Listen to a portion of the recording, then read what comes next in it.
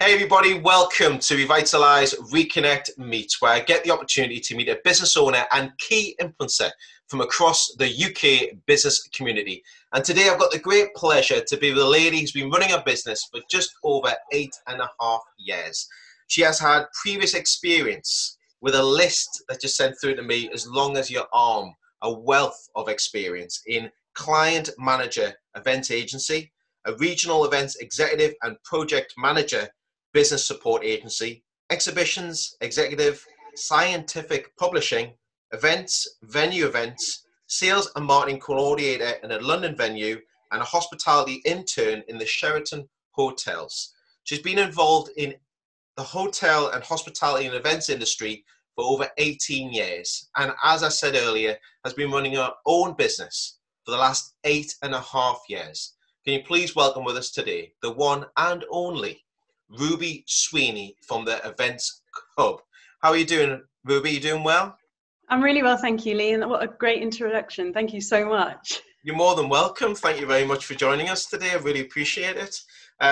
We spoke a fair few times over the last few weeks, and I've really got an understanding of what you do for a business and how you've been helping many people, especially in my industry, the events industry as well.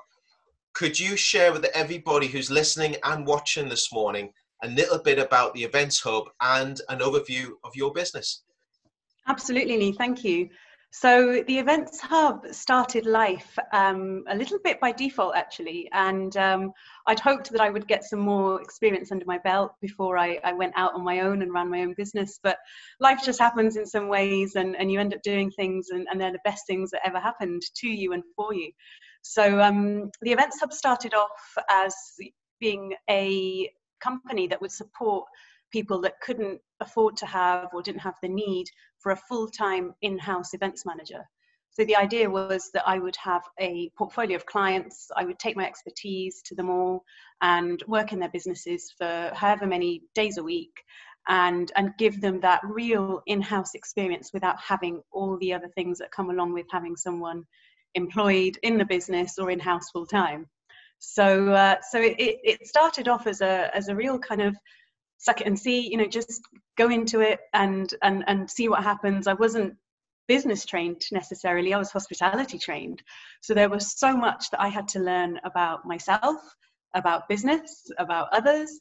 And it was a bit of a baptism of fire, but it's been the most amazing journey. And we essentially are helping people to run events and conferences, company celebrations, launches, those sorts of things, and being their team. So even though we're not their team, we are their team, and that's kind of the essence of us being able to bring this whole portfolio of experience to our clients. And for me, it's about having a purpose, having a reason to exist, and to give so much added value to our clients in every single touch point that we have with them. Absolutely superb. And I mean, you've been doing that, and I think it's prevalent now, especially what's going on around us and everything else. People need that support that's in place. With everything that you've done in your own business that you've had now, what's been your biggest achievement and successes? I mean, I know you mentioned one on the information you sent through to me prior to today's recording, but what was the highlight? What was the biggest achievement and success you've had over the last few years? Over the last few years, I would say that my biggest achievements have been running events all across the world. So from a small base in England, Scotland, we've moved around a lot, so I'll come into that a bit later on. But I have this wonderful appreciation for the fact that we can sit and virtually organise and remotely organise events for our clients all around the world. So there isn't such a specific success that I would want to share. It's just the fact that we're based where we are. We're running events around the world. We're bringing our clients together. We're bringing companies and teams together. And I think my one big takeaway is that when we're planning events, an event starts off as, sort of the germination stage is somebody's idea or a group of people's idea that then becomes, it sort of grows arms and legs, and you sort of breathe life into it. And it becomes this gathering, this conference, this meeting, this celebration, this launch. And it's just wonderful seeing that for our clients. And I wouldn't be able to place that on one particular one, but I would say across the board, across the globe, we are a small female-owned, female-led business, and we're doing this stuff across the world, and it's wonderful. Congratulations on those achievements, because I think you're right in what you say. When you start with something as like a seed or an idea, and it comes to fruition, and then it starts to gather pace, and then the sprint starts getting a lot longer. Before you know it, time flies by. I mean, it's a great achievement that you started from where you were to where you are now. So thank you very much for that. Okay. If you could cast your mind back to when you started your business, that first initial thought, like we talked before, that idea before creating that seed and cultivating it and growing it, what would you give out to people who are listening and watching today as a top tip for someone who's starting off on their first step of their business journey? What would you share with them, or even share with yourself, if you could cast your mind back? Brilliant question. Absolutely brilliant question. And I cast my mind back, and the big thing that I think I ended up doing was I gave a lot of people my time for free or for very little. So my top tip would be value yourself personally first before you value your business or yourself as a business person. Value yourself and your experience and your expertise. And if I go back and think about all those times that I did just give people my time, because I thought, oh, I'm a one-person business, I've just started out, and I didn't value myself, and I gave a lot away and didn't get very much back. So what I would say to people is place a value on what you do and what you bring and what you help others achieve. So the key word there is value. I think that's a really good tip. Many people go into business by they've got to get all their things into place. Definitely. They've got to get all their items, all their ducks in a row, but they forget about the individual, which is themselves, mm-hmm. and the value that they put on themselves for the service that they are providing and delivering. So a great reshare there. Thank you very much. Thank you very much indeed. With everything that's gone on at the moment over the last 10 weeks, we've been through many journeys. I think you would agree. We've had these conversations as well. How have you diversified your business over the last 10 weeks? How has it taken a new structure, a new development, a new sort of evolvement, or cultivating a new idea? Have you diversified your business in the last? Absolutely. Yeah, absolutely, Lee. We have. So, as you know, it's a business that provides conference, meeting, and event management to our clients. And of course, the events industry was one of the first things to go, and one of the biggest industries to be hit, and it's still continuing to be hit by what has happened. So, for me, the first few weeks of lockdown were just getting used to what was going on around us, and as much in the home with children at home, and that, as well as what was going on a global scale. So taking stock and just kind of trying to regroup and understand where we were, what my journey had been up until that point. And recognizing where I'd stretched myself, or where I'd got myself really busy and overcommitted, and all these things sort of start to hit you when everything just stops dead. And so for me, with the whole face-to-face mass gatherings, whatever you want to call it, that had to change, but not to the degree where I was having to learn something new or go into something very different, or learn about technology, or digital production of events and things like that. What I did was I decided, right, virtual and hybrid events are here to stay. And anyone who wants to, question me about that can get in touch separately. But I honestly believe that the way that we can sort of satisfy people across the board is by running events in both a physical and in a digital manner, and in that way we can be most inclusive. So we then moved all of our events to the digital space. So we're now doing virtual and hybrid events for our clients. We have invested in some additional technology which bolts on to our existing technology. Luckily, it's just an extension of the current platform. So we're now taking that platform out to market. And the great thing is that our existing clients are now looking at us for direction. Where do we go? How do we learn about this? How do we utilize this? And also prospects are coming back.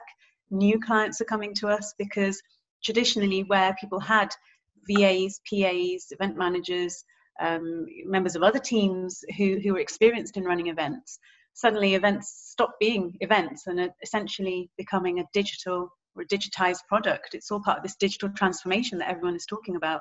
Events and conferences are now online, and it's about that word we spoke about earlier, differentiation. It's the fact, yeah, it's a brilliant word, my buzzword for the week. But it's differentiating your events. What are you doing differently to other people? Because barriers of entry have either been removed or have gone completely for a lot of event organizers. So it's a case of, you know, there are so many others flooding the market. There are bigger players flooding the market of smaller players. So how then do our clients stand out? And there are some really key things like your event community, the people who have a vested interest in what you do or in your movement, or, you know, there's so much stuff going on around power and movements at the moment that I think it's a wonderful time to reflect on ourselves individually, but also ourselves as teams, as groups, as tribes, as communities, whatever you want to call it. So it's a case of kind of taking all of that on board.